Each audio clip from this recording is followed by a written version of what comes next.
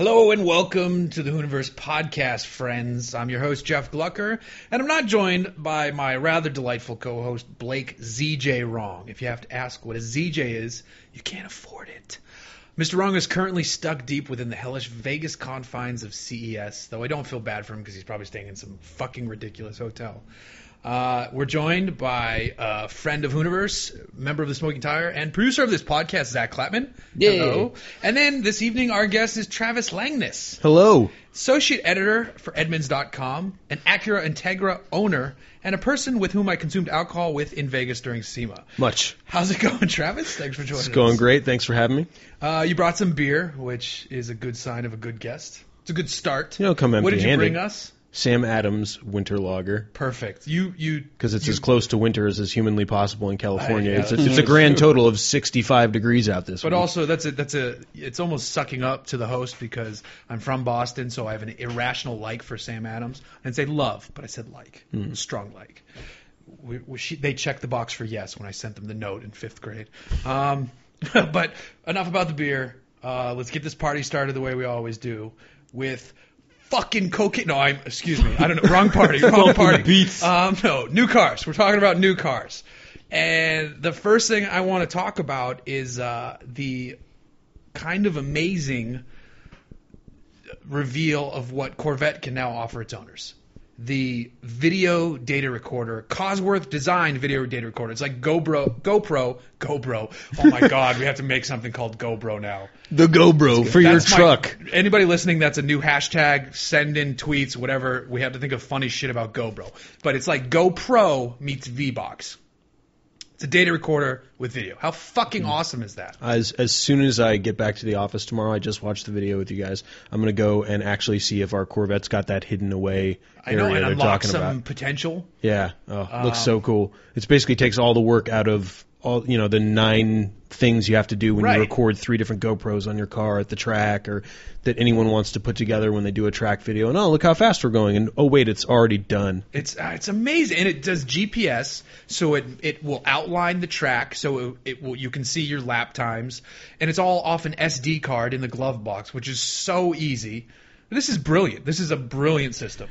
I think it's really good for people that drive tracks a lot. Like, I think the filming thing, I'll argue that it would only give you one angle. So Right. then, and everyone uploads that anyway, but it'd be like, that's kind of a dry video. But, like, It'll be a Musto- good addition to a video. Yeah, it would be. You could switch to heads up. You could switch to that view. But for someone, if you run tracks all the time, like Musto runs Lagoon like every month, figure out where you're slowing down, where you're speeding up, like, you know, all that stuff. You know where I'd use it, and I would never publish the video? My favorite canyon roads.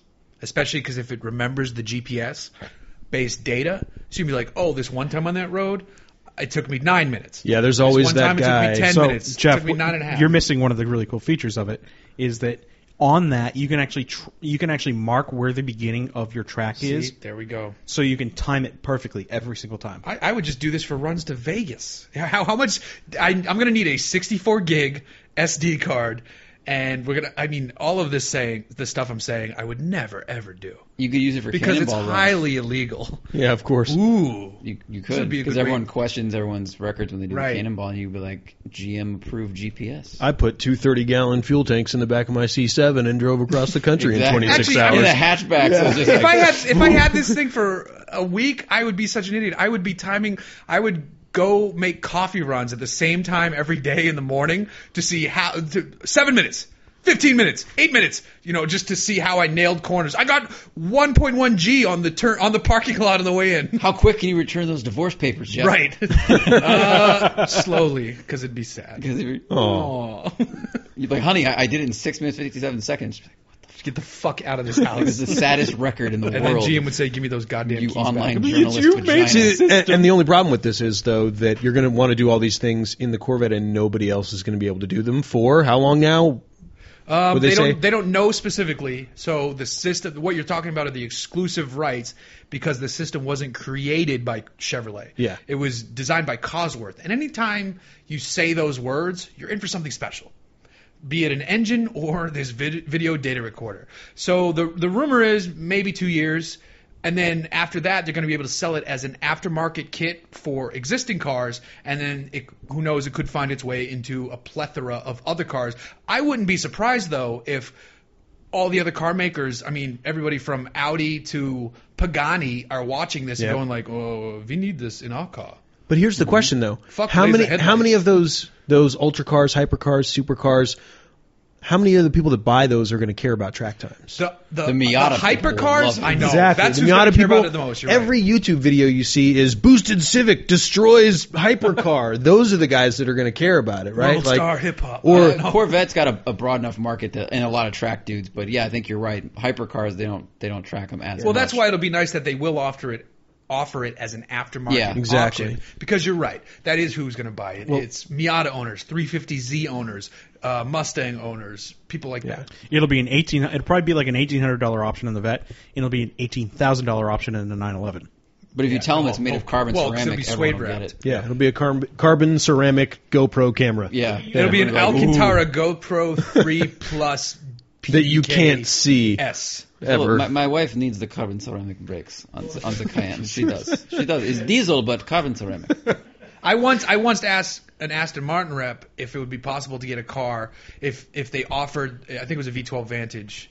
Actually, no, I'm sorry, it was a Repeat without the carbon ceramic brakes. And they looked at me like I was crazy. But you look like an asshole every time you pull up to a stoplight, and everybody's looking around like, yeah. and you cringe because everybody going already 35 hates you 'cause miles you're in an that hour car, on Sunset. and then they think you Yeah. can't afford to get your brakes fixed. That's Yeah. true. So, but that's a stupid digression, and that doesn't happen very often in my life. So, I think we all can say that we are very excited to see this video data recorder thing. And I hope they update the system so they can do, like you were talking about, multiple angles.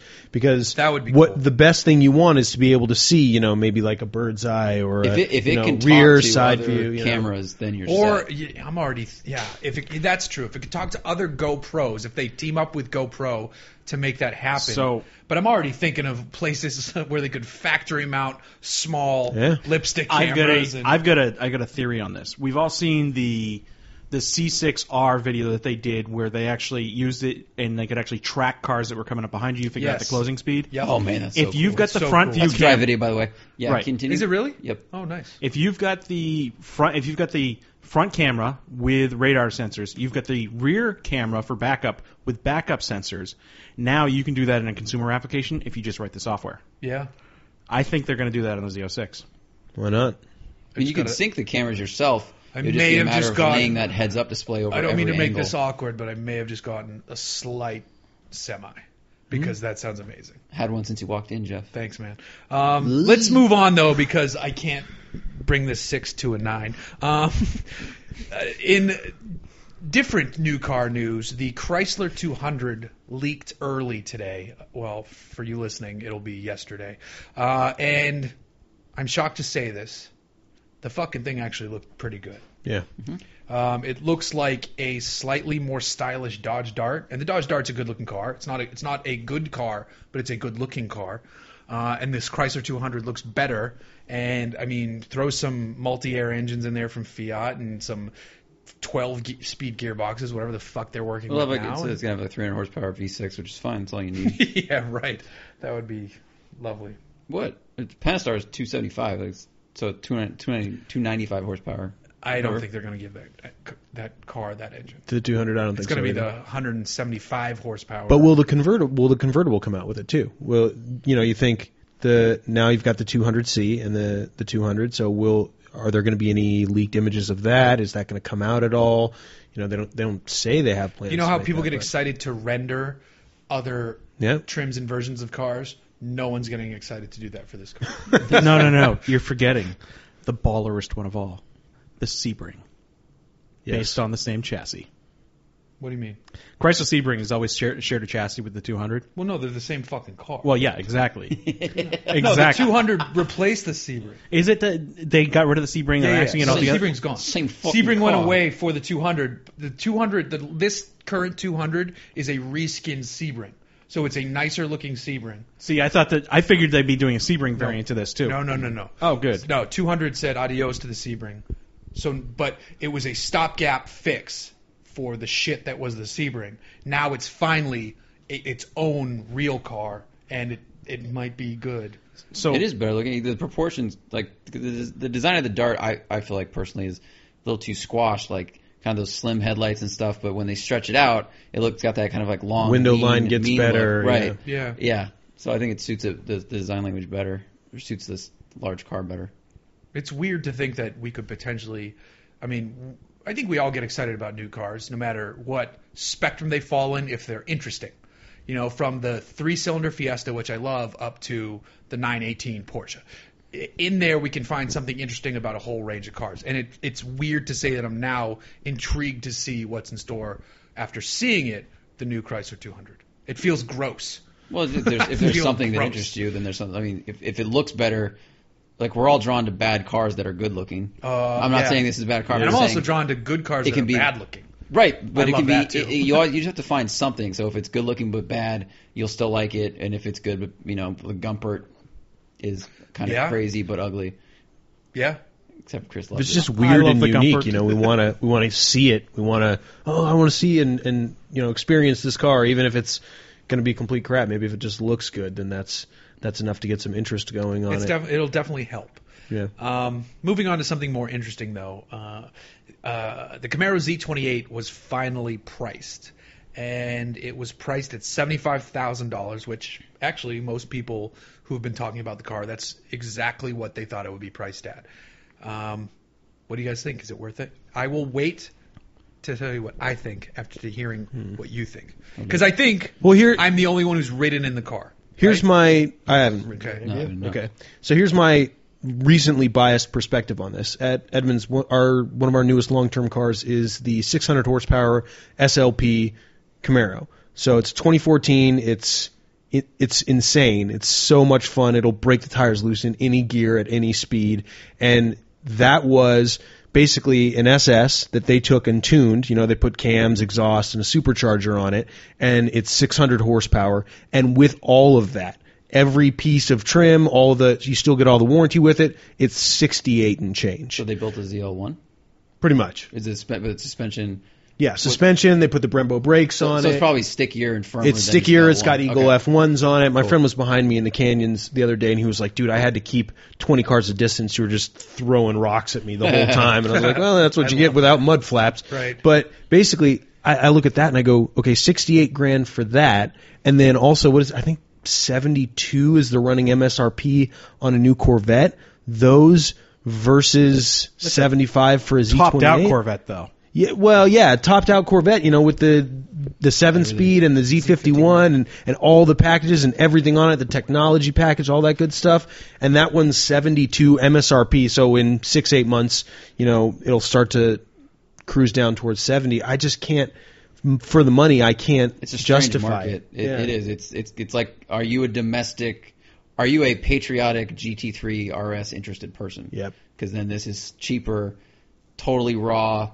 And if it turns laps faster than the Corvette, then there might be all right, it's real hardcore. Maybe it's like a warranty and it's like got these brakes and that stuff. But it is very niche, I think.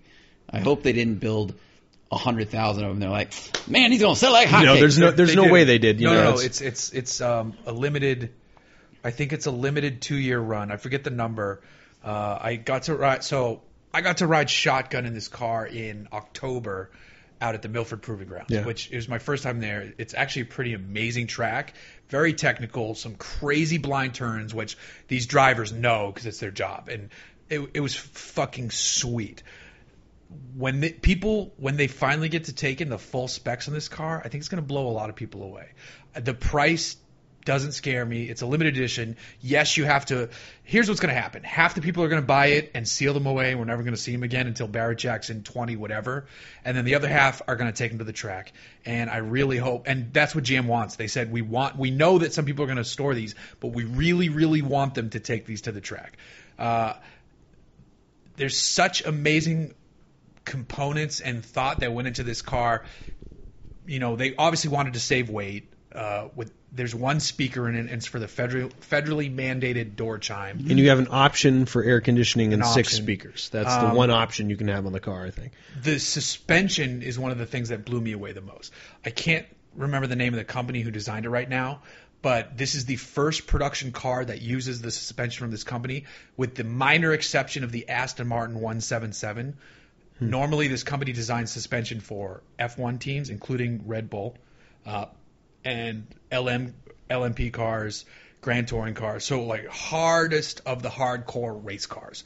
They have this crazy damping system that will blow your mind, and the margin of error and the repeatability of their production is just unheard of in production car levels. The brakes are massive. It's the largest tires at all four corners. 305 square stance. Yes, 305 squares. No one's done that. I mean, people have had bigger out back, but I mean, it's not up probably front. going to rip, dude. It's a and race then car. It did a 739 in the rain at the Nürburgring, and if you watch the video, the driver is working his fucking ass off. The car's sideways, squirrely as shit. They said off the record, there's a gentleman's agreement with videos at the Nürburgring where you don't mention times unless it's on video. Like, it has to be on video or it doesn't fucking count. But we pulled the guy aside. He said, this car is 731. Maybe there's more time there too. So we're talking about a car that is faster than a 458 Italia around the Nürburgring.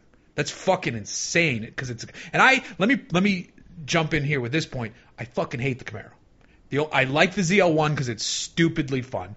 I liked one I drove years ago because it was a Hurst Camaro and it was supercharged, much like the SLP. You'd probably like the 1LE. I haven't driven that one. I really want to drive that one. Yeah. But I only got to ride shotgun. I was fucking blown away, and I don't like the Camaro at all. This thing is amazing. Amazing. When journalists finally get their hands on it, I feel like they're going to be. They'll love it, and they'll love it around tracks the same way you do. Mm-hmm. But who's going to buy it is the question. I think so it's. I mean, I think I we'll love sell that because I think there's enough crazy rich people who want American cars in their garage. But then those aren't the people who are going to track. Yeah, I love that whole concept. I love that they're building it for 10 guys or 100 guys. They also went nuts about the but aerodynamics on it when they talk about airflow and the whole skid plate on the bottom. It's a race car that you sell for the street. That's what totally. And it's a great, I think there's an argument. Thing. But, sorry, go ahead, Chris. I think there's an argument that can be made that guys that are really hardcore track hounds don't care what the brand is. They're looking for the most capable thing. And I think that is probably going to be high on people's list because mechanically it's a relatively simple car without a lot of shit to break. Maybe for the wealthy track hounds, but I think at some level some of the track hounds also develop a bit of brand loyalty. Well, here's like a bit Miata of guy's a Miata guy, a Mustang guy's a Mustang guy. So I think there's that too. But I was talking to someone about this car that I found interesting. This could be their track toy. So they might campaign a Ferrari 430 in a challenge series and then rip around in the Camaro for fun. Like, that could be the guy. He has his $1 million race car and then his $75,000 amazing track rat. So there could be that guy too. Well, when you think of Z28s of old or even just Camaros of old, you think of that old theory of win on Sunday, sell on Monday. So it's the idea that, oh, look, a Camaro can actually be... Because I don't know how many people... I don't think I've met a single person that bought a Camaro, a new, SS or anything like that, and actually races it on the weekend. Takes it up to Streets of Willow or Laguna Seca or whatever. But if they see that it's possible, we can strip 800 pounds of weight or however much it is out of the car and, beef up the tires and maybe put a wide body on it. It's one of those things where, like, hey, here's this benchmark Camaro that maybe the guys in the tuner market will start to mess with. Maybe this will drive sales of just the SS or the RS or whatever it is. That's a great point. That's a very good point because, you're absolutely right. Because it's essentially the same car. Yeah. Look what we did. Yeah. Have fun. Hey, look, this looks the same. I'll go and put a carbon fiber hood on mine. And sell that big-ass front splitter. It's like trickle-down imagery economics or something. Yeah, exactly. And conveniently, they sell that car in body on white, so you can do that. Yep. Yeah, nice. Well, so it'll be interesting when that car finally gets in the hands of some folks. I'm curious to see what other people think. Blake is going to be the fastest person at any event. I just want to say that. It's funny. We got called out on Twitter because we haven't mentioned V-School in a while because, Blake's been traveling. So we unofficially just mentioned V-School, but we didn't really dive into it. Don't worry, folks. GM engineer, so his skills should translate. Oh, there's no question they'll translate. It's going to be amazing. I mean, I think they're going to send Did he run that ring time in the rain? No, I think they're going to wait. They're going to let him run it dry. Because he's out of town. They're going to let him run it dry. I think he ran the Blake's wet. going in dry. Let's move on to another list of cars that could be potential future classics. And it's funny looking at this list that the previous car isn't in there. So I came across a list written by Haggerty Insurance. And these people know classic cars. There's no question about it. They deal with them. That's what they do. They speculate on them. They insure them. They attend every event under the sun. They know classic cars. There's no question, and I would not say anything differently about that. However, they don't have the foresight to produce a fine program like American Detours. That is excellent. Well said. But they have the Sponsored by foresight to American advertise Collectors on it. Insurance. Well done, Chris. Yeah, see, That's why I'm a producer. Yeah, very well done. Go watch how do American you- Detour how do you season feel 2 about coming out in the Haggerty's- spring. How's your confidence in them and their knowledge of old cars? I didn't quite get it. It's excellent. Oh, okay. But now it's shaken because they just came out with a list of 10 future classics. So they picked 10 cars that are being new cars that can't be worth more than $100,000. And I disagree with most of the So list. is this them hedging their bets on how high the premiums could be for these cars in 20 Maybe, years? Maybe, Okay. but I All wanted right, to let's hear run it. through the list and we can, talk about what we think. First up on the list, I almost feel like it's cheating because the MSRP for the car is $99,000. There's no way anyone's going to buy it for $99,000. The Jaguar F-Type R Coupe. Yeah. I No- drove a V8S that was 104. No dealership is going to sell that for 99. No way. Otherwise, it would 120. totally be on my list. I think the F-Type Coupe is a future classic. It's gorgeous. But the F-Type R, you're not going to buy it for $99,000. So right there, we have a problem. But they did say they were going off MSRP, and MSRP base. I think you is could just judge their 99. list based on the cars they pick. Like the pricing thing can swing with dealerships. But I mean, that thing will probably be a classic because it's the best looking car they've made since the E-Type. Yeah. And that's a big deal. It's a huge deal. So the next car is the BMW M5. If the E39 hasn't gone crazy in value, we have a long way to go before this fucking current M5 is getting anywhere near there. The E39 M5, if you are interested in it, buy it now because it will be going up Real soon. cheap. They're like $17,000 Right. too. Well, and I'd argue even the one what was the generation after the E39? What was that? V10? After the E39, the it's not the F60 or E60, something? is it? Okay, so that one I could understand because it was the V10, and they're not a lot of those. It's very uncommon. Yeah, but the E39 But still. is the one. Yeah. And that hasn't, like you said, you could pick those up. So to call the current one a future classic, I'm not seeing it. I agree. I think there's too many other twin turbo V8 options right now, so it's like the market's kind of flit. It's not that special. God damn it, Germans! Would you stop making these It's awesome also- twin turbo V8s? Forget twin turbo V8s. There's just a ton of really good big sedans right now. Right. Yeah. Tons All types of European big good sedans. If So what sets if this one spurred apart? a renaissance of that, maybe, but Yeah. it's not. And that's what the E39 was like. 400 horsepower, like The badass E39 was the sedan. fastest car on the fucking planet when it Right. came So out. it I was- think. that was a big deal. And 400 horse. also 20 years. I think there's also an age thing here where when the E39 was like out and then continued, we were kind of at the age where it was like really reading cars probably. Also- and like getting close to like, oh, we can afford this Also, the maybe higher someday. series came out, the BMW films Oh, yeah. with Clive Owen. That's right. With that, I mean, that shaped it too. But BMW M5 Kerwin, not a chance. The next one on their list is the Capo Camaro.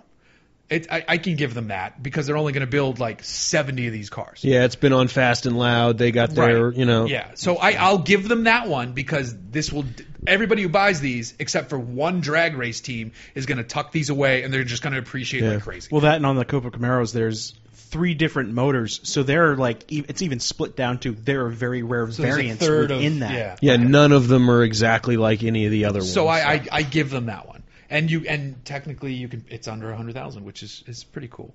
The next one on their list, I don't agree with at all. The Ghibli S. I really, really like this car. But are people clamoring for the original Ghibli? People who buy the Ghibli didn't even know there are 2 Ghiblis before this fucking Ghibli. Yeah. And the original Ghibli is kind of bitching because it looks like an Italianized E30 M3. And I don't see those rolling across the auction block. The Ghibli S. That's going to be such a specific market. It's just going to be like Yeah. 8 guys that really, really want Right. that car, and then they have it. It's going to be whoever takes over Hooniverse for me in 30 years is going to want the Ghibli S. It's nobody's going like, ooh, remember the first gen Quattraport? Because that's who's going to want the Ghibli S. Because it's basically a small version of that. It's a good car. It's not a future collectible. Good, now it's going to break in a year and depreciate Exactly. like a rock. But Well, most good classic cars worth a lot of money that Haggerty insures. Pretty much, they all break every other time you drive them. You know, true. so Well, who knows? Coco Maybe Camaro that's will part of their probably run. insight into it. The next on the list, this is an instant 100% agree. Alfa Romeo 4C. No question. Really? no. No question.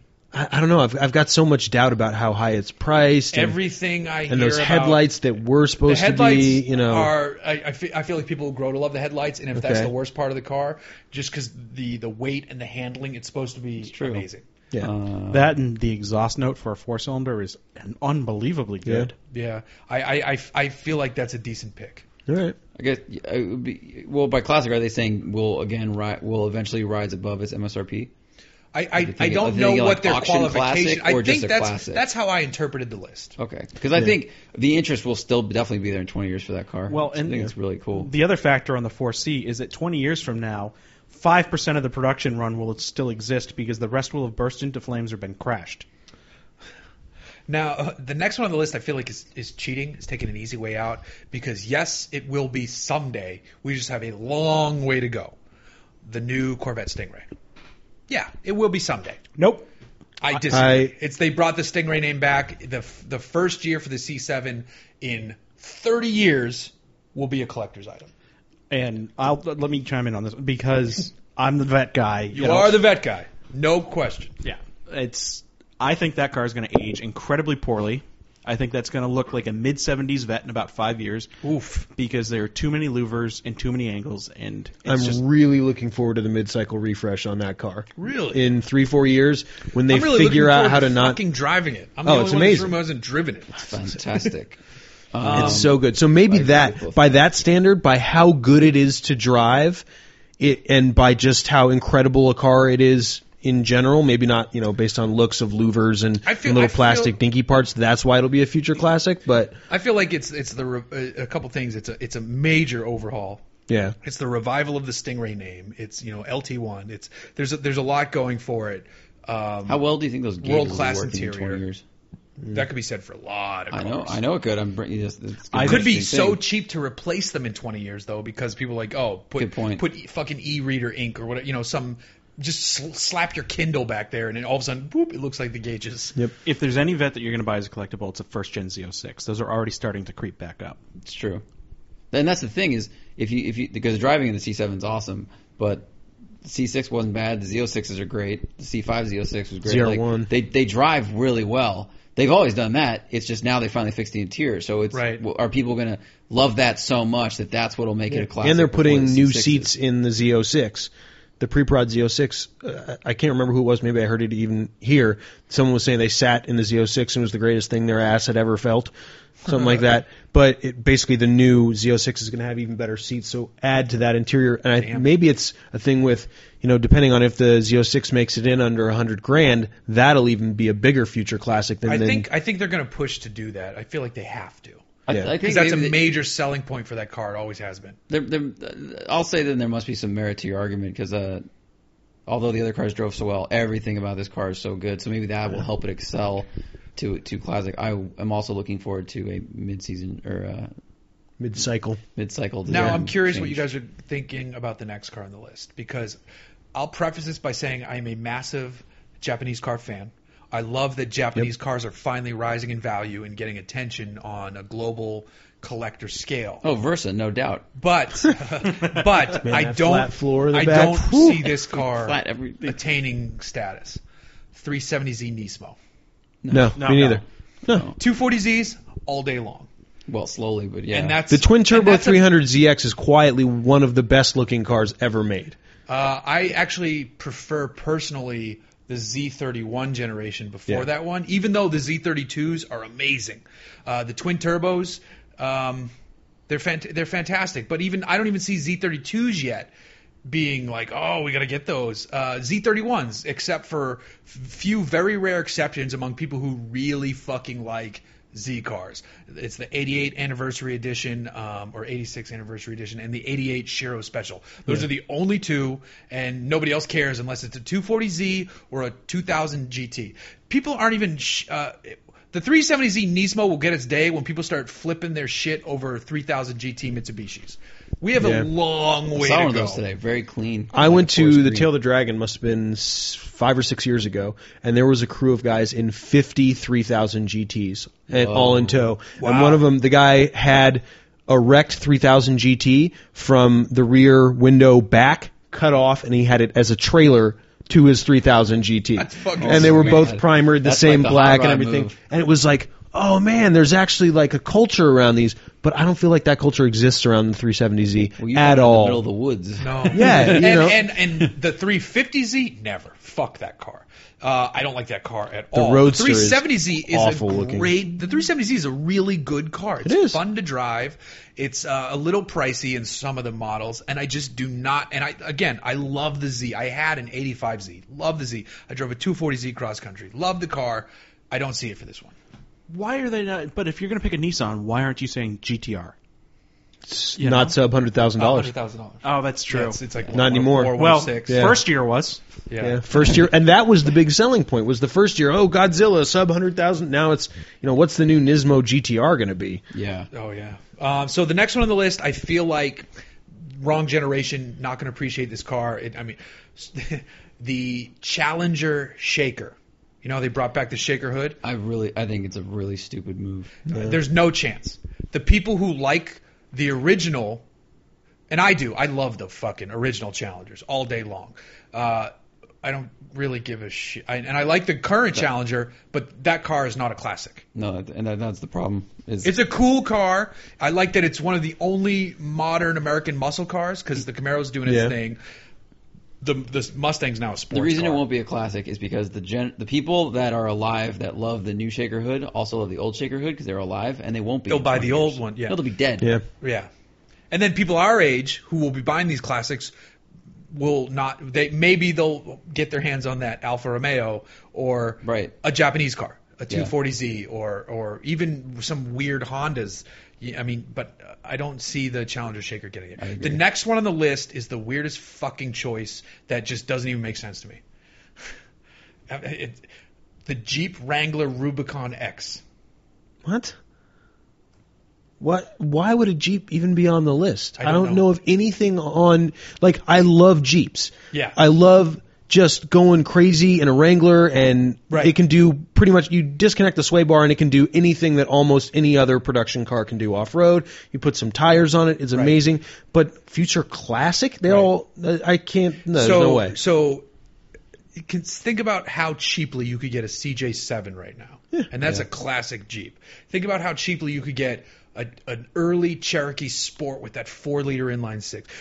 Tim Odell, the co-owner of Hooniverse, has a 69 Grand Wagoner that he got for like $8,000. So the Rubicon, the new Rubicon, And it's X, probably who had, like, gives a 10,000 fuck? miles on it or That's the something. weirdest fucking choice ever. Yeah.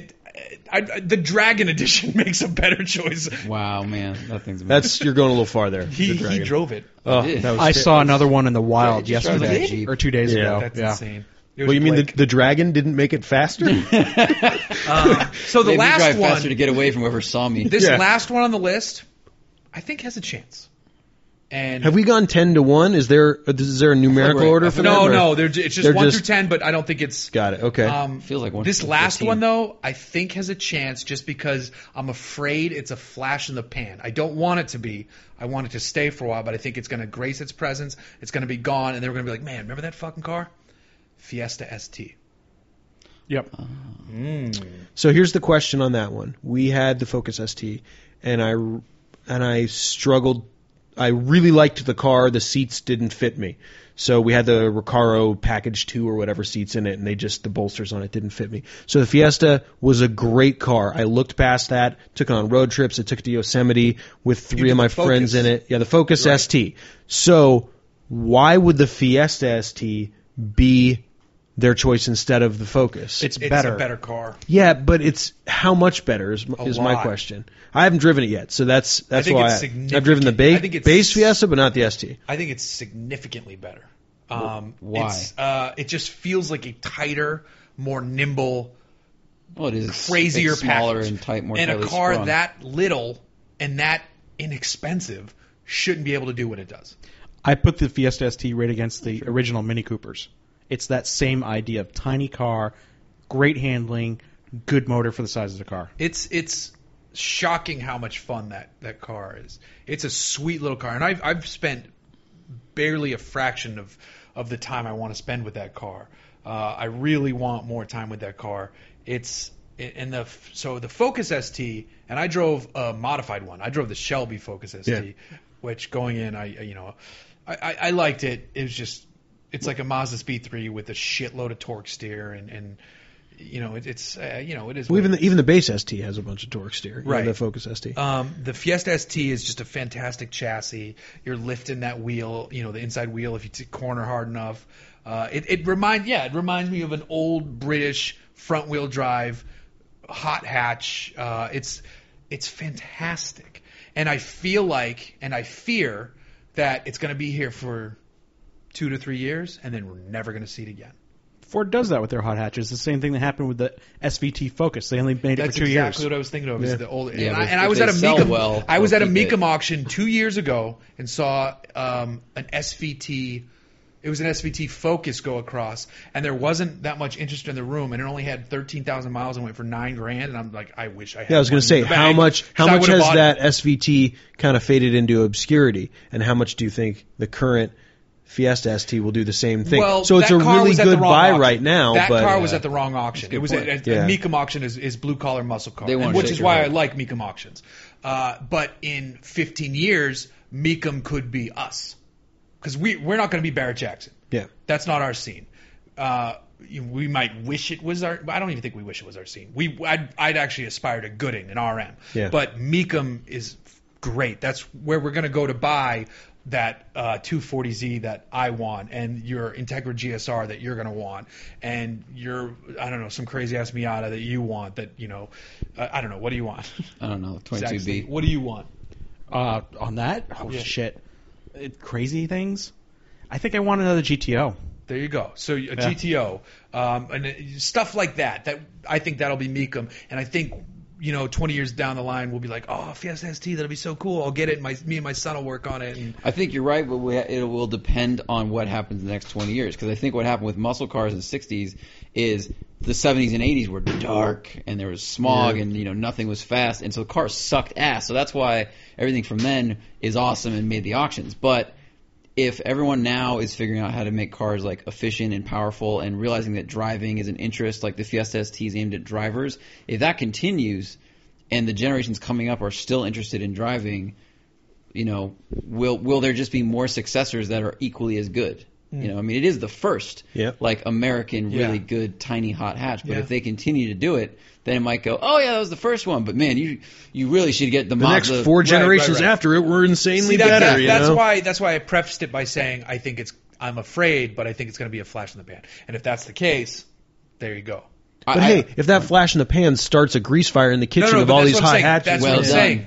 That's what I'm exactly. saying. If that doesn't happen, if you're like it's a shooting star, and then there's no more following. Yeah. I think they know that there's enough interest in driving and motors and just I'm going to say driving. Like everyone's focused on their chassis, and even the Mazda 2 that you drove, you liked it, like it handles well. They won't they know poor people. If there was a Mazda Speed 2, I would poop my pants a little bit, to be honest. But on that poopy note, we're going to take a quick break before we dive into talking about our lovely guest Travis. So we'll see you in a minute, folks. This podcast is brought to you by Shout Engine. In less than 5 minutes, you can start your own podcast for free with shoutengine.com.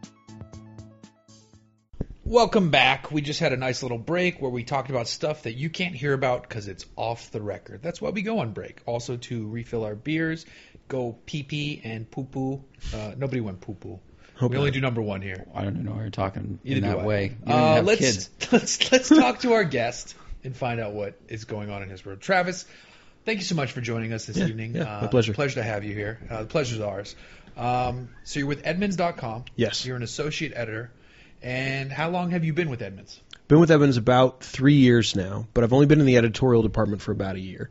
So I started out at Edmunds doing basically dealer support.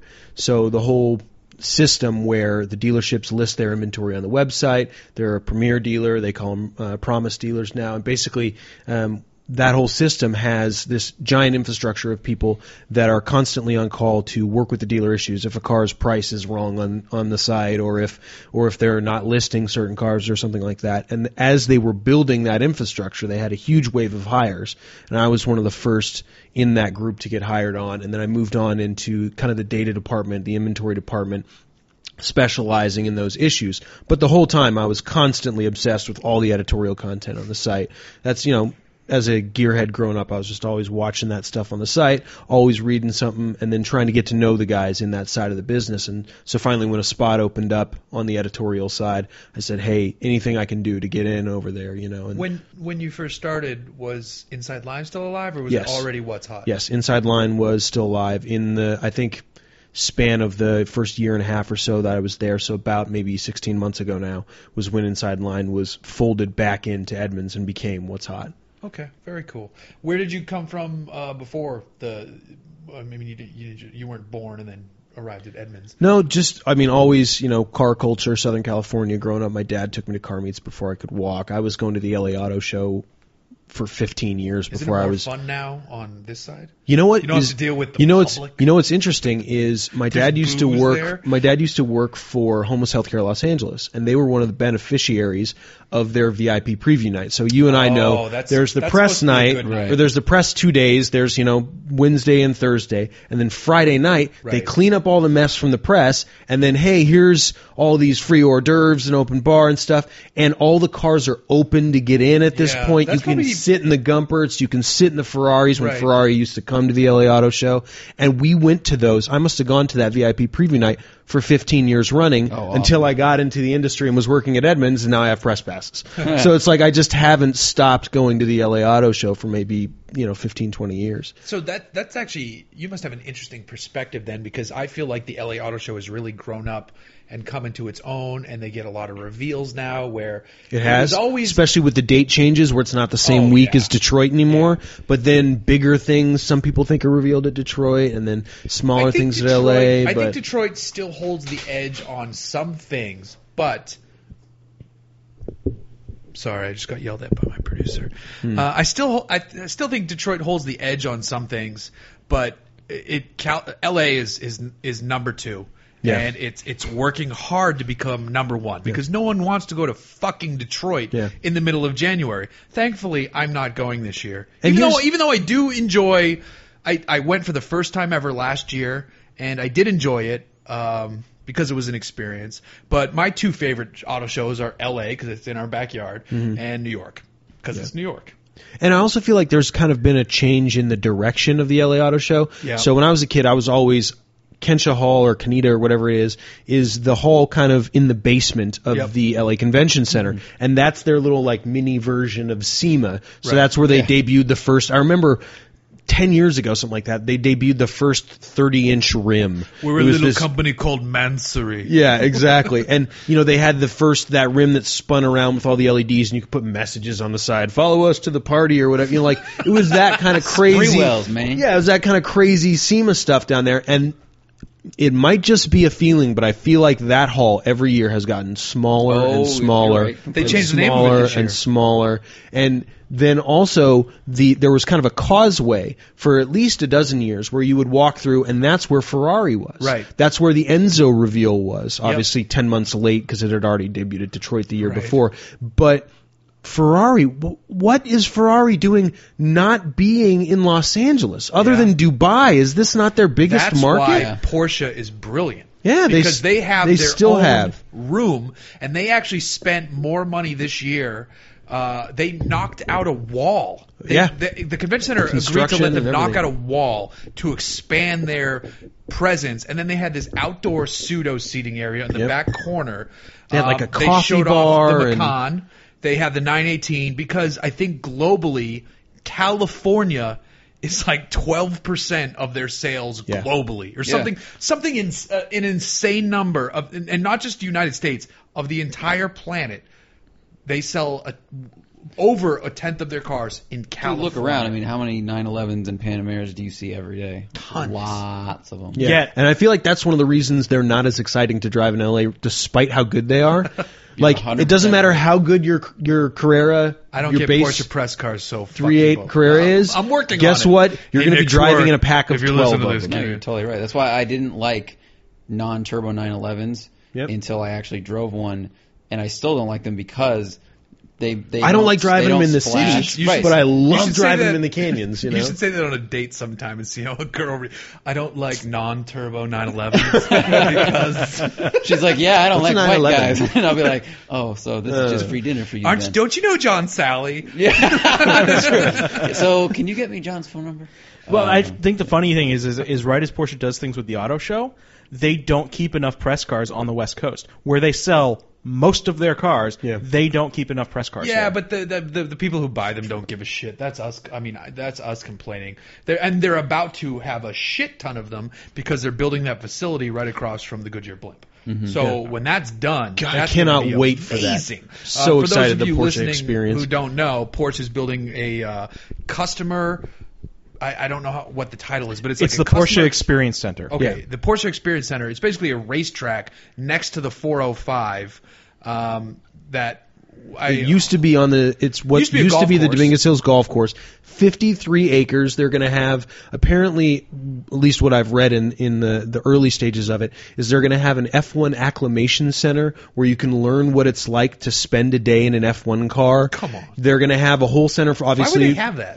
Just because. People will pay But for I don't it. understand why the they same would way do as the F1. NASCAR experience. Like, why wouldn't they do Le Mans? Because what the fuck does... F1's a bigger name.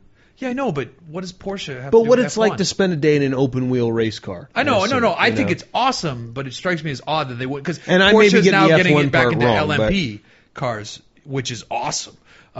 Whatever, but that's a stupid thing to think of because the place is going to be amazing. But they're also going to have articulation courses for their SUVs with different, ice road conditions and things like that. And then also one of the early I can't wait till expectations. someone from Southern California.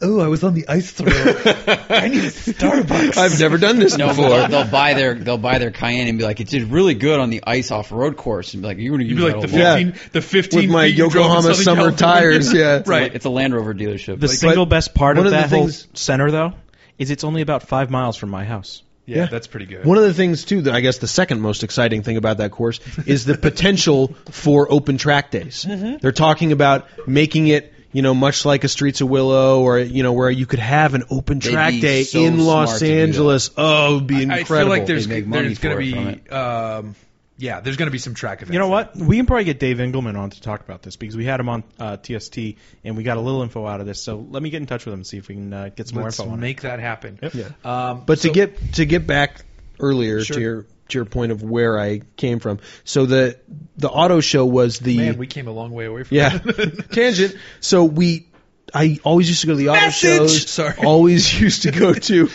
the Grand National Roadster show. My dad had a Studebaker he worked on for 15 years when we were growing up. All that kind of stuff. And so that was just all the car stuff was a pipe dream until I started working at Edmunds. So in college I did the journalism thing, studied English and wrote for the school paper and all that stuff, and never thought cars was even an option. So it was, I had for the first time in my life, someone asked me, "Oh, how do you do what you do?" And I was like, "Oh, wow, here I don't know.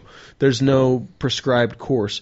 But The then, answer is start your own blog and make no money. yeah, and I tried to do that, Or but get hired by Edmunds. Here's one of the good things is even though I had my data job at Edmunds, I had been writing a blog about all my Sunday trips up to Mulholland to the Snake, watching Fabio crash into the guardrail, watching an R6 high side and trying to put it out with a fire extinguisher and failing miserably, and watching this $10,000 sport bike basically melt down to the headers. That's awesome. Oh, it's incredible. You can look that up on YouTube.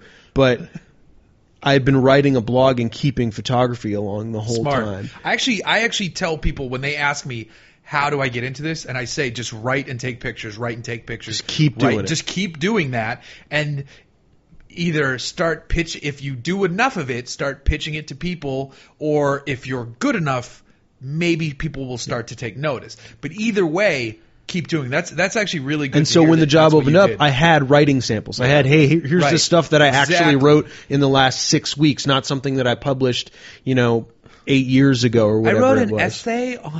Well, it's a rare industry Yeah, where exactly. you can do the job that you hope to get you don't have to get the job. You just write Yeah, it on I the can't blog. go sit in my home office and make fake trades, be like, sell, buy. Yeah. Yeah. I'm the Wolf of Wall Street. Yeah, but anybody can do a WordPress blog and a Facebook page where they're 57 of their friends like it, and here's all the photos of cars I that took one at guy, this the local one guy meet, on you know? YouTube, Sob Kyle 04. His views are insane. That dude makes so much money from YouTube. I have no idea. He does these really basic reviews at dealerships, and people fucking love them. Millions of views. Dude is makes money from. It's let's so get over hard to make money from 20,000 or whatever YouTube, it as is. you know, Zach. It's hard to make money from YouTube. This dude makes money and he's a young guy, and he just goes and sits in these cars at dealerships. He has a good relationship with the local dealers, films the cars, and they're really I don't even know if he does driving shots, walk-arounds, interior. He knows what he's talking about in terms of the specs, but I don't think he goes into detail of this is what it's like in a canyon road. Yeah. So he just says understeers at the And limit his for views will blow you away. make me mad is more like it. But yeah. But if he's still young enough, I'm actually he finally got invited to his first. So who was telling me? Oh, a friend we know. I won't name because we all know PR people. But they invited him to his first. He got invited to a press trip, and he was there. And he, at dinner, he was like, he turned to the PR. He's like, "What do I owe? What's my share for the PR? Like the press dinner?" That's hilarious. For the meal. Totally out of his element. Had no idea. And for those of you listening, we eat very well, and it's all paid for. We're all in the manufacturer's pockets. No, so this I haven't guy been on a press trip in 2 years. So I don't know what. This Jeff's. You were on the R8 drive. Was Oh, probably your last one, wasn't it? Yes, it was. Okay. But it was local. You didn't get to travel. But no, this guy went. I was kidding, by the way, about the in the pocket. People, please don't take that the wrong way. It was a fucking joke. So this guy went, and he was just naive and young, and it was refreshing to see. But it's amazing if, like you said, if you just keep doing what you want to do. It's rare in this industry that it's something that maybe you could turn it into actually doing it and making money from it. Yeah. That's what my long roundabout thing that I was getting at. But getting back to Edmunds, you guys have a extremely envious long-term test fleet. It's awesome. Scrum-trelescent, some might say. It's really spoiled for riches sometimes. It's like I'll get to the end, and to be fair to me, I'm I'm like the last guy the list comes to at the end of the day. There's a couple people that don't drive the cars as much, that just don't care, that are kind of below me on the totem pole of hierarchy of who gets to choose cars and things like that. And every once in a while, I'll get sent out on a press drive, or if a car comes in, I'll be assigned the model review of it, and I'll get to drive it. But sometimes it'll come to me on the weekend, and there'll be a lot of cars in, because we've got about 20, 25 long-term cars in at any given time. These are cars we own for a year and test. And the majority of, I would say more than half of, we actually own and aren't loaners from the OEMs. So we buy them, we tell you how much we sold it for. So, for example, we had the Focus ST. That thing lost 35% in 1 year's depreciation. But from like Insane. $32,000 to $19,500 or something, we were able to sell it to CarMax for. Kiddies at home. Oh, if you want well, a Focus part of ST. that's like CarMax, and also 32. No, but here's the Lots thing of that is, car. we couldn't find any other Focuses in the area with similar mileage and age and equipment levels that were any higher than maybe $20,000. Wow. So even selling it to CarMax for $19,000, we got a great deal. Wow. So it was like that thing just fell off a cliff depreciation-wise, and that's part of the fun of the fleet. But the number of cars, I'll get the list on on a Friday. Oh, hey, what do you want to sign out? Well, it's a choice between the 911 Carrera and the Stingray and the SLP Camaro, because a lot of the other people that I work with have families. They're, they have kids. They have, they need to take them places, or they're going on road trips, or they need the Silverado. They need our long-term truck because they're going to do a test with it this weekend and tow some big, trailer or whatever. And it's like, oh, hey, here's the young kid who has no responsibility in a 2-bedroom apartment. Sign out a sports car. All right. Like I just had the SLP for the last week. Awesome. That was insanely fun. Now, the SLP, what exactly are we talking about here? The 600 horsepower street legal performance in New Jersey takes these cars and takes the Camaro, the 2014 Camaro. God, I wish the plate said "forget about it." I wish it said It did. We had to legal in change it up. quotes. It was like legalish. Yeah, Legalese. Legalish. And they modify the hell out of it, but they leave everything under warranty. So the drivetrain's still under warranty, and they put these big, 600 horsepower supercharged stickers on the hood, and the exhaust this is without any hyperbole, the only car that has ever been too loud for me. So on Malibu Canyon, there's a great tunnel, and I just blast through it, of course. You go into first gear, and you only go up to the speed limit, and you see how loud you can get the car, of course. But I've taken the SLS AMG Roadster with the top down through that tunnel. I've taken the Stingray. I've taken my personal car that sounds like, a bunch of bees flying through that tunnel. But I couldn't redline the SLP. It was so loud and so much. Just, this starts earthquake sound. On that car, there's a little known fact. That exhaust that's on that car is called the Loudmouth. It's SLP's famous car. Yeah. They aren't mufflers, they're resonators. I know that because I used to own that exhaust system on a nice. 4th-gen Camaro. Yeah. It's deafeningly loud. Wow. But that car, it's got 285s at all four corners, and it just... Jesus. You can just... In first, just take traction control off, and the rear wheels will just light up at 2,500 RPM, and they do a 700 horsepower version. Which what would you need that I'm for? like Italian John Hennessy. I got the 600, the 700. Yeah. You need that to post. Oh yeah, my SLP has more horsepower than your GT500. That's the one reason you'll ever need that. But it's wickedly fun. It's true. It's insanely fun. So I had that. And also it's still a Camaro inside, so it's big A-pillars and difficult vision and things like that. So you've driven a lot of cars. What was, if you had to pick your favorite car from the year prior, what would you do? You know what it is?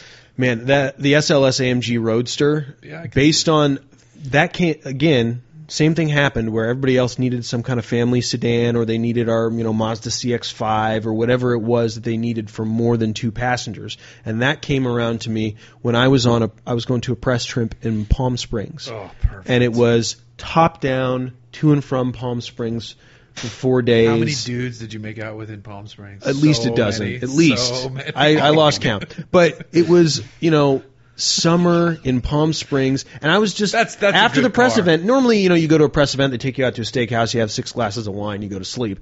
But this was I want to go out and drive the SLS after the press event. Yeah, 'cause the roads And there are, desolate. you go up into the canyons up there. It's 105 degrees during the day, but at night it's that cool desert air. Right. And I had the top down, and I must have come across a half a dozen other convertible supercars. Oh, yeah? There was a guy in a 458 Roadster. Wow. There was a guy in a 430 Roadster. There was another. It was the right night. For right cruising. night, right town. Palm Springs is for a lot of snowbirds, but there's also a lot of money out there in the sticks and whatnot. And that, I think, is probably one of the best driving experiences I've ever had. Almost tied with Canyon Roads and the Stingray. Sure. The new Wow. Z51 Okay. Stingray, because the A-pillars on that AMG are just so massive, and the car is pretty damn long. It's over 16 feet long, and the Stingray feels much more connected to the road. But those two are definitely top tier. Like you never think you're going to have that kind of experience, and once you do, you're like, yeah, it's just as good as I thought it was going to be. If not, And I just cracked a little joke about driving to Palm Springs, but the last time I drove to Palm Springs, I had an E550 Cabrio. So, So you lost count way before. I did. made out with tons of dudes too. Dude, I got to drive the yellow 911 there, and then I got to drive the F-Type V8S to Chuckwalla, and I got to drive the new M5 back, and it was like those 2 days, I was like, what the fuck? Whose life am I in right now? Yeah. That might be my favorite car of the year. The But V8. for the credit of of our industry, like while we tell all the stories about the glamour, some of the people I work with, are some of the hardest working people I've ever seen. question. I see, these guys that stay up all night just trying to get the review right, just trying to get the test right, just trying to get the numbers right, get it all put together, just so they can get it out as quickly and as efficiently and as accurately as possible. And that's exactly why I haven't made the leap to a top-tier journalist. Because I like to drink and then go watch Archer and fall asleep. But still, I mean, Wait, when you you too? go out on a long lead program or something, you go out to a press event and somebody has you out, and it's you have to look past all that stuff to actually review the car. No question. When you get in that car, you're like, wow, okay, Absolutely. is this any good for? And you have to think in the mind of, all right, who's the guy that's going to buy this $40,000 sedan, and is he really going to take it out and care about the back roads? No. Is he going to care about how quickly he can connect to Bluetooth? Probably not, because once he gets it connected, he's going to have it connected for the rest of his life. He's not going to be one of 25 journalists in a day getting in and out of it trying to put their different iPhone on, and it kind of gets screwy on them. I always get excited when I see someone I know in the Bluetooth of the car. I just like, ooh, Johnny Lieberman just had this car. Hey, John. I think one of the best tricks that somebody on our staff played on us is one of the two owners of the company, Avi Steinloff, is one of the two owners of Edmunds.com, and someone in the editorial fleet named their iPhone Avi's phone. Oh, God. So every time they paired it to a car, nobody would delete it out of, those cars only have That's 5. brilliant. They only have 5 or so. I forget who it was that said they did that. And even if I believed them, I still wouldn't delete it from the list. It's still never coming off there, just in case the boss Just crashes the wrong car. Brilliant. Yeah. You can That was also a pretty drive good- if you're in on the press launches, because you're driving in a pack sometimes. The only one I did was Honda. I drove Vegas to Spring Mountain. But you could be next to someone else's car and their Bluetooth phone connect to your phone, and then it rings and it's like Michael's wife, and you're like, I'm about to hear Michael's wife. I had that. We were on a 3 SUV or 4 SUV comparison, 4 of them, and one of them was our long-term CRV, and one of the other staff managers, Erin Riches, she was in front of me in like a CX-5 or a Ford Escape, and I started just hearing her tunes. I didn't press anything. I didn't see anything. Her phone just started playing because that was the last car she had driven. I was like, what is this? This is not my music. It was great. Awesome. It's like, it's got like a range of 20 yards or whatever it is between the two cars. Chris, when me and you came back from dinner, we were in the 911, and one of our friends was in like the F-Type or something, and I was in the morning. They were in the F-Type, and they kept, and like Rise Against came on. Seriously. Oh, yeah. That came on, and they were like, we can't turn this off. And it was like my phone was connected to the car I drove the night before. That's awesome. Now, you guys don't just do the new car stuff in your long-term fleet. You guys just had a Grand National. Yes, we always have one unique used long-termer. Yeah, you had a 308 at one point. We had a That's 308. really cool. Before the Grand National, I believe it was a 91 NSX, which I did not get the chance to drive. And that is one of my, as a kid, poster Let me cars, reiterate. That should be on Exactly. Haggerty's fucking list, by the way. Yeah. Yeah, but it was new cars. You need to get that's right. Renault 5 after this. Okay. Yeah. Just good. There's always the good suggestions, and what we were actually looking for, what Mike McGrath and James I know what you were Riswick have looking been for. the mastheads. What we were looking for was something AMG before we got the Grand National, and we couldn't find anything. And there was a guy that wouldn't get below like 40,000 or something on his. But what we ended up finding was an '87 Buick Grand National with 5,000 original miles on it, still owned by the dealership that it was originally stocked at in New Jersey. And basically we got the car for $25,000. It needed tires and like 2 Bilstein shocks, and the thing would do brake stand burnouts until the tires wore off. That's so And it awesome. was like you got in a time machine and went back to 1987 and sat on the showroom floor. There was a whole list of rules that came with the car. Don't park it outside. And it came with the original leather GM T-top bags, so you could take the T-tops out, and they came with these little cloth bags, I and you love put them in the T-tops trunk. And Leather or pleather? probably legitimate leather. I Really? would say that if it was the 80s, I would think it was legitimate Was leather. that maybe like faux fine- fur lining? Yeah, exactly. That's That, what my Maybe the Z had. fine Yeah. Corinthian leather of 1980s products? yeah, exactly. Do you guys have a tire budget? Like if you go and do massive brake stands? and Yes. something, Yeah, absolutely. And it's basically just the long-term budget. I'm pretty sure there's an earmark for tires or whatever. But for instance, one of our long-term cars is the Tesla Model S. Obviously that's a really significant car that a lot of people read about. The readership on that is just out of this world because everybody wants to know every little thing. So when that Especially one caught long on, term. That's yeah, really interesting. Hey, we've got 15,000 miles on it, but we just put snow tires on it.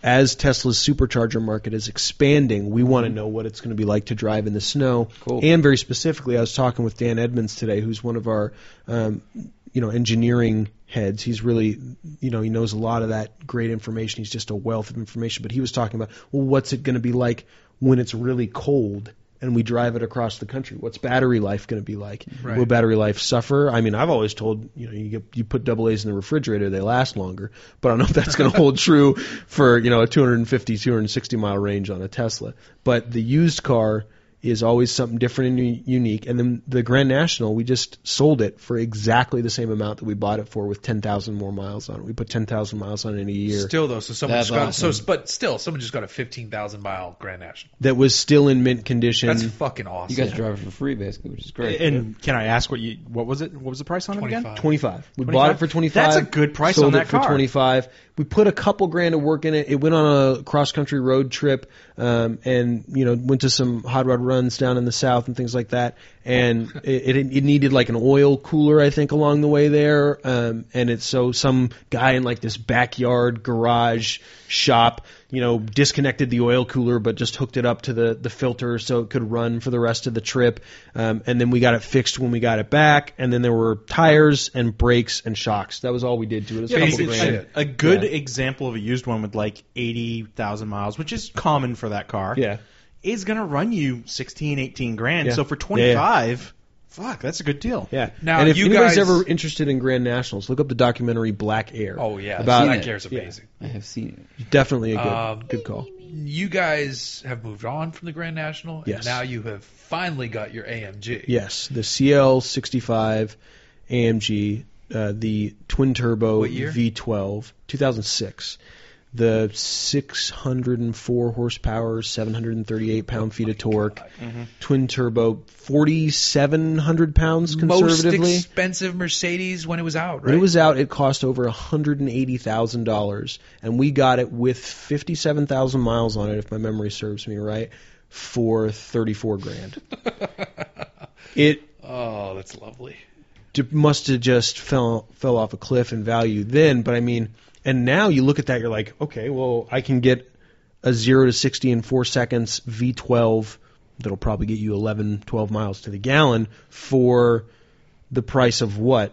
A tarted out A Focus. Like, Yeah. okay, sure. And, so we're going to test that for a year. I can't wait till something breaks though. And so also, we can hear replacement that's parts. exactly the thing. So like on if the a way turbo here, goes or something. Yeah. You're fucked. Yeah, but that car's a Or- perfect CarMax special.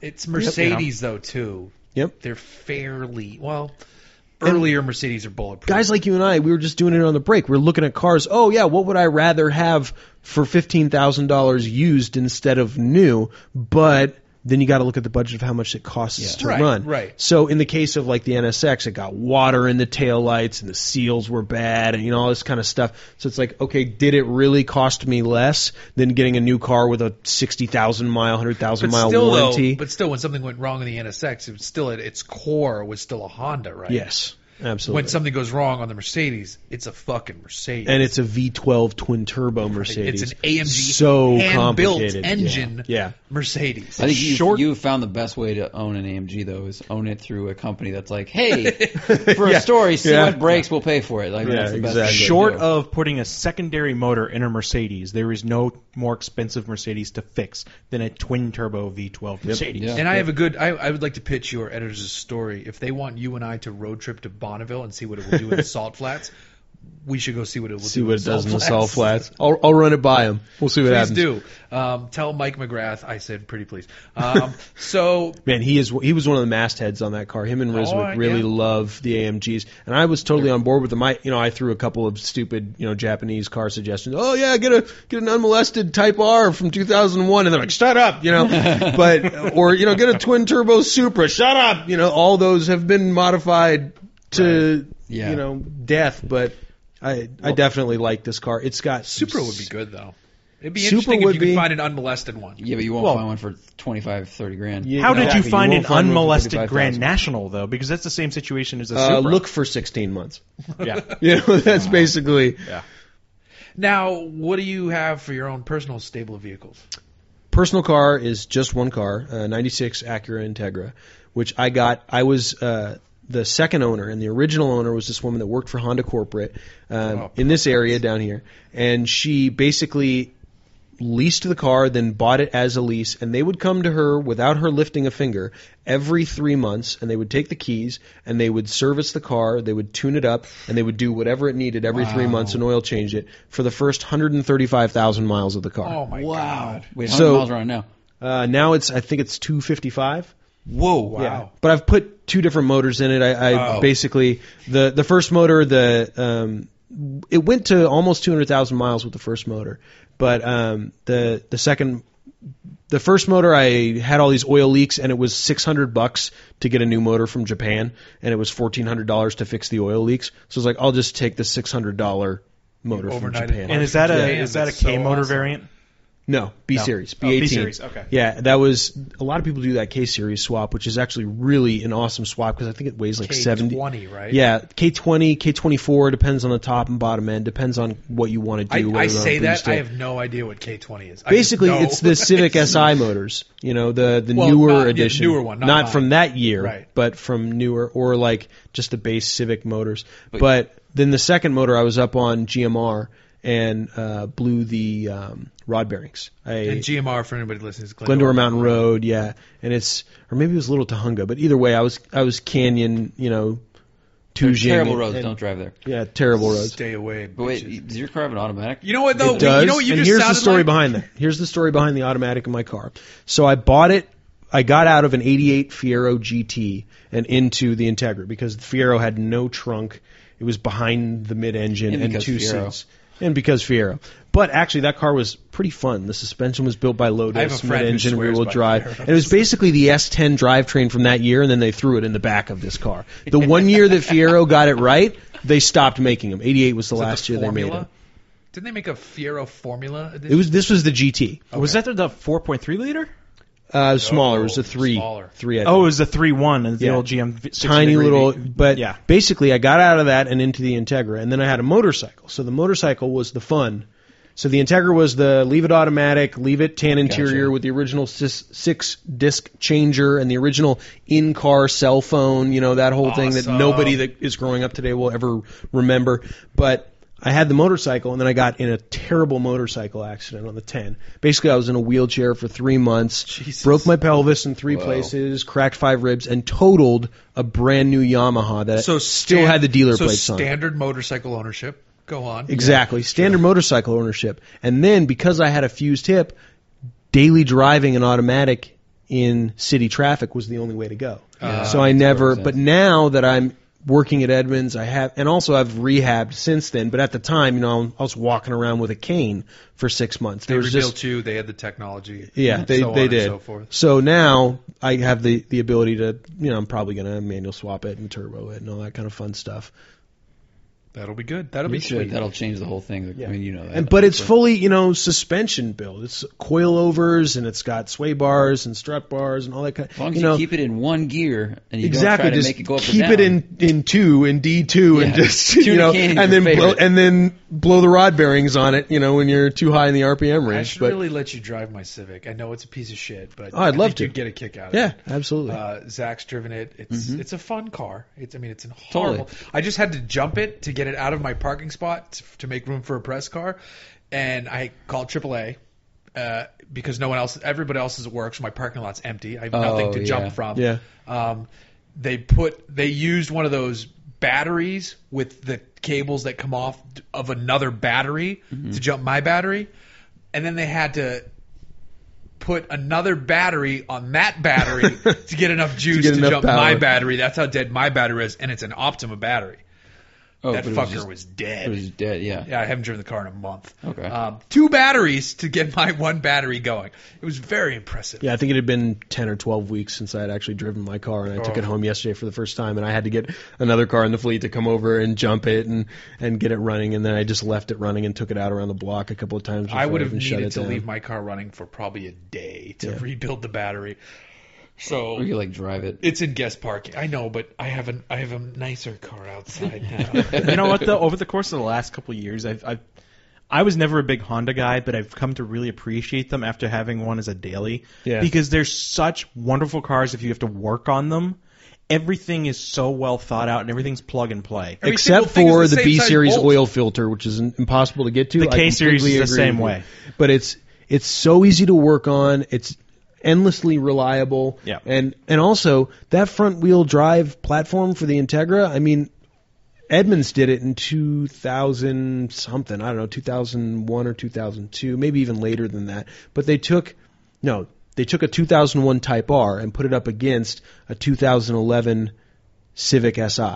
And everybody loved Type R would have smoked. Yeah. No, the Type R won everything. Yeah. It won all the comparison tests, and it was like that was one of the best front-wheel drive chassis put my Civic ever made. in its current condition against the current Civic Si, and I feel like you'll get bigger smiles from my car. Yeah. The car I really love, though, And I genuinely believe that. The RSX, I still think that's a really good-looking car. Yeah, but it was changed. I forget exactly what the changes were that were made. It was something about the drive-by-wire, the throttling. And it wasn't. And it was, I loved those. I still remember those ads where it was like 200 horsepower sound system standard, and they would just show the exhaust as it drove off. Or whatever. And you know what's funny? Everybody bags on Acura. They actually do have a few hidden gems in their lineup. It's just people have issues with the styling. The company doesn't. It seems fairly directionless at the moment. But that the TL SH all-wheel drive with the 6-speed manual is fucking. It's a great car. The That TL car's awesome. The TL is good every other generation. Yeah, but this specific powertrain combination because it's 300 horsepower, all-wheel drive, manual gearbox. And it's an Acura gearbox, so by extension, it's a Honda gearbox. Dude, I would their drive manuals in the snow all day. are fantastic. That'd be great. It's a wonderful, wonderful car. I believe they use like torque vectoring on that to actually help turn in too, don't they? SH all-wheel drive does have torque vectoring. It's a great system. And you know what? We've actually talked about a lot of shit tonight. Travis, you've been nice and talkative with us, so we've spilled all our beans, and I think we've come to the end of episode 42 for the evening. I wanted to thank you for being a guest. Thanks for having me. Chris, thank you for your Corvette knowledge this evening. And then Zach, thank you for sitting in Blake's seat. You're welcome. Thanks for not going poo-poo, Jeff. I didn't go poo-poo. We appreciate I didn't even that. go pee-pee. But on that note, we will see you in episode 43. Adios.